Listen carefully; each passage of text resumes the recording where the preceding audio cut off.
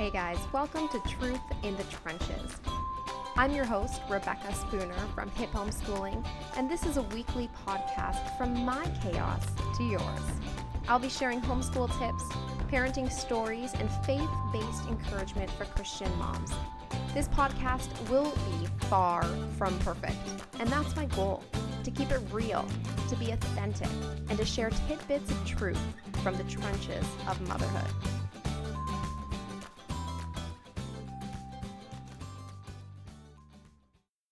Hey guys, today I am very excited to be bringing my husband into this podcast and introducing you guys to him because I think he's pretty awesome. You know, I'm a little biased, but his name is Jonathan. Say hi. Hi. Yeah. So today we're just going to talk a little bit about homeschooling. When you married me, and I was like, I was homeschooled, and so our kids are going to be homeschooled, and we're just going to be the homeschool family. What was your first reaction? I was open to it. I was old public school, so I thought, well, you know what? If you want homeschooling, that's because I don't really have I had mixed feelings about public school with my own experience. So I thought, what could go wrong? I remember us having a lot of discussions. So I remember you saying, I went to school. You have to be open to putting our kids in school. And, I turned out okay. I remember that conversation. You turned out... No, I'm talking about you. Oh, me. Like going to public school. Oh, yeah, that was my reasoning. So the biggest common argument against homeschooling is, there's the socialization. So... Did that concern you before? I think it was... it's important to be flexible.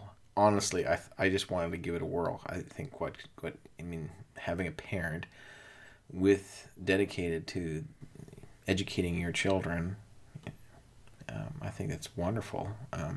I grew up in a single parent environment, and my mother was going to school. My father was, not really in our lives. So, every time I got home from school, there was nobody there to help me, and so having a dedicated parent giving up a possible, career, I think was commendable, and let's go for it. So. And what, moving forward, how you've seen it, what are your thoughts as we continue along it? Well, now I'm a strong advocate for it. I've seen the results through our children, our interaction with each other. We have a better awareness of how our children learn.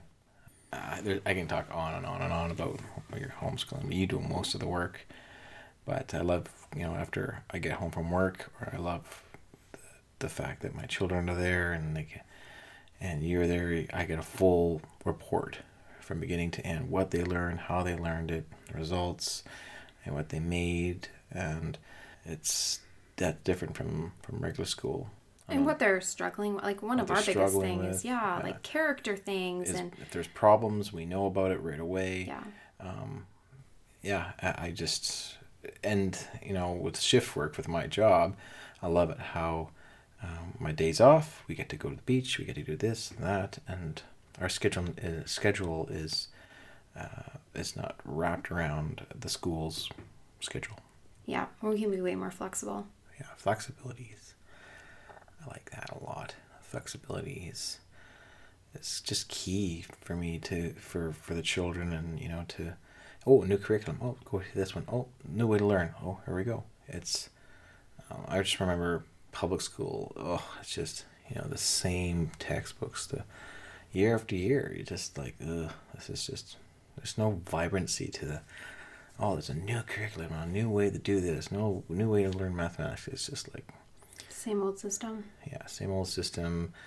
Lowest bidder, okay, this is what we come up, or it's like an experiment on your children. Let's try this new thing. Okay, well. Designed for the masses, not designed for the individual child. Well, and I think one of the other things that we've really noticed in your situation that you talk about a lot is, you grew up with your brother and you guys were really close when you were younger, and when you went to school and you had your own grades and your own friends, how did that impact that? Oh yeah, I remember we had a relationship that was, we were very close. Just my brother and I. When we went to school, he was a grade behind me, and it was different. He had his friends, I had my friends. I was, I turned into a bully, and I was terrible to my brother, terrible, and it became more of a competitive relationship, and it was different. It wasn't until we got out of school that then we kind of, got closer, because it wasn't just this, this institution of who got marks and a different point system with friends and associates. It's just him and I, and we grew. I'm so thankful that we are friends, good friends. He's one of my best friends. I was a jerk. To him in school, and I regret that. And do I blame school for all it? No, but it's part of the culture. It's peer pressure, and plus I just didn't spend time with him. Like, he has his own friends, I have my own friends. We did different things together. There's a disconnect. Did you feel that, like, in general then, that school fostered a lack of empathy? Would you say, like, towards younger kids in general? I don't know. Like, looking at our son, looking at Caleb, with the way he treats and interacts with younger kids, do you think that you had that? Empathy. I mean, it's something which you don't see much of nowadays in schools. It's a point system, right? They're combating bullying. Bullying is always and always will be there, but it seems like I don't know. Well, segregating the age groups is not going to help foster that, because the kids are only interacting really mostly with their peers. So how are they ever learning how to have empathy, as opposed to the one-room schoolhouse idea of what they used to do? Yeah, they used to have that. Or what we do in homeschooling, where the kids have that experience of constantly working with different age groups. What I think public school, what's missing, like with the old school, what you said with the one room school system, is they're missing a dynamic with the children, a dynamic relationship with other children, with other grades, how they can interact not just with within their same age group and class, but multi classes. Like I could see that, how by if there was some sort of mentorship, and maybe there is that today in schools, but it certainly wasn't when I was in elementary. So how involved are you in our homeschool? How do you feel about that? And like what's your role in homeschooling for our family? Well, I mean, I'll be honest, you're primarily the teacher. You do most of the work. But it's important, I guess, just to be the parent that looks through their stuff, and be the one that the ones that, okay, what have they accomplished? Oh, look at that! Yeah, that's a very good job. Be the one that's on the receiving end, right? You're the teacher, and I'm the parent that they're trying to please, or trying to, hey, look what I did, and I think that's an important aspect. Definitely. I try to teach them things here and there while we're out and about. And how do you find that your and my dynamic has been the couple of times, because we've tried like bringing you in sometimes, or like saying you teach this, or you take over teaching a math lesson. And I guess I want to touch on, because there's a lot of struggles when mom does most of the homeschooling. Oh, yeah. And she has her way, and the kids respond to that, and they have kind of a system going, and dad steps in. There can be often a disconnect, sometimes fighting between mom and dad. I mean, it can be sometimes messy, and I'm curious to know your thoughts on that. Well, I think you and I know we do two different styles. And then some I'm a hard liner. It's what I've been taught. You present the material, you do the job. You perform. I'm, I think, more impatient, and then I kind of gather myself and say, okay, look, I gotta go this another way. And but I find, I know sometimes the new curriculums that you've been receiving, like with just you pop a CD in, they do all the learning. and all they need help with is starting a laptop, or they might get confused with some of the programming. It's, with just an interpretation of some of the information. But I'm amazed how flexible it is and easy to learn some of these curriculums are. You're not just standing there with or on the chalkboard or reading to them. Sometimes you are, but I'm amazed how independent they can be. You just, here you go at her, and they can do that.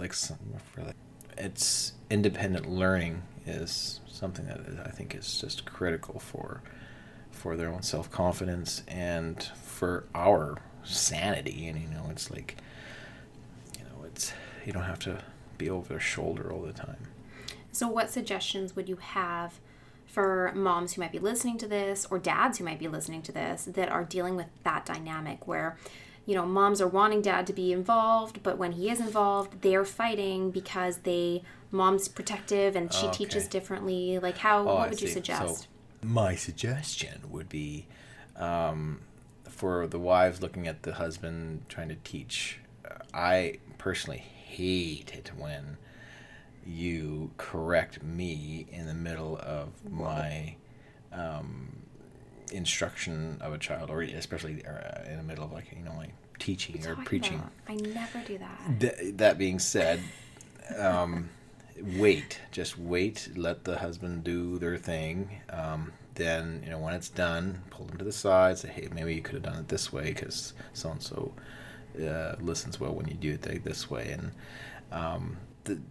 that's what I was just interrupting them. Well, that won't work, and especially in front of the kids, I think I don't agree with that. It undermines a lot of things that you're trying to do. And then husbands, listen up. If you have a homeschool wife that is the primary teacher and education person, listen up and listen well, because it's their job, and you have the opportunity to do this. But again, I go back to flexibility. Wives, be open to a husband's. Sometimes children listen to a different type of style, and at the same time, husbands, be flexible, be open to a different type of style than what you've been taught, because that's what we tend to fall back on. We've been taught this, and they're gonna do it the same way. It's like some sort of initiation thing, Mm-hmm. Be open and be flexible, but be open-minded, and be together. Mm. And don't correct in front of the child. Don't conflict each other during it. It's frustrating, you guys, especially, just speaking to those of you who are in this situation. Jonathan and I are kind of moving on with some of our older children to another stage of learning where they can be more independent, whether we're using an online curriculum or whether they're doing all of their work independently. They're reading and writing independently, and now we get to be more of a coach and less of that actual nitty-gritty teaching. If you are still stuck in those earlier years where you're teaching them how to read, you're teaching them how to form their letters, that is a frustrating stage to be in. And so, we've gone through that, and we're going to go through it all over again with our younger ones. And sometimes tension just rises up. You are trying to teach to read one way, and if your husband, steps in and whatever, they're trying to teach another way, sometimes conflict can arise. And so I encourage you that A, you're not alone, and B, try to work out those things away from the kids if you can. Like, if you can let the situation play out, let it play out. But, talk about it and figure out ways that you can work together. And, your husband might be really into helping you. And what can you give him that you can relinquish control of? Because that's hard for us, that he can be a part of and help you. Because if you can totally step away, maybe it means you have to leave the house because you just can't handle it. But then maybe that's what you do. Go for a walk, or, go lock yourself in a room and read a book, whatever, so that you don't even have to see it. And let him take over some of that, because that's the only way he's going to learn how his kids learn and how he can tweak it. And he has stuff to offer the kids as well. So I hope you guys found this informative. I hope you found it interesting, seeing a bit of a husband's perspective, getting to know our family a little bit more, our dynamics, and even our marriage a little bit more. All right, guys, we will talk to you later. Have an awesome week. Thanks for taking time out of your busy day to listen to Truth in the Trenches. I hope you guys found it helpful, and I cannot wait to see you next week. Talk to you later.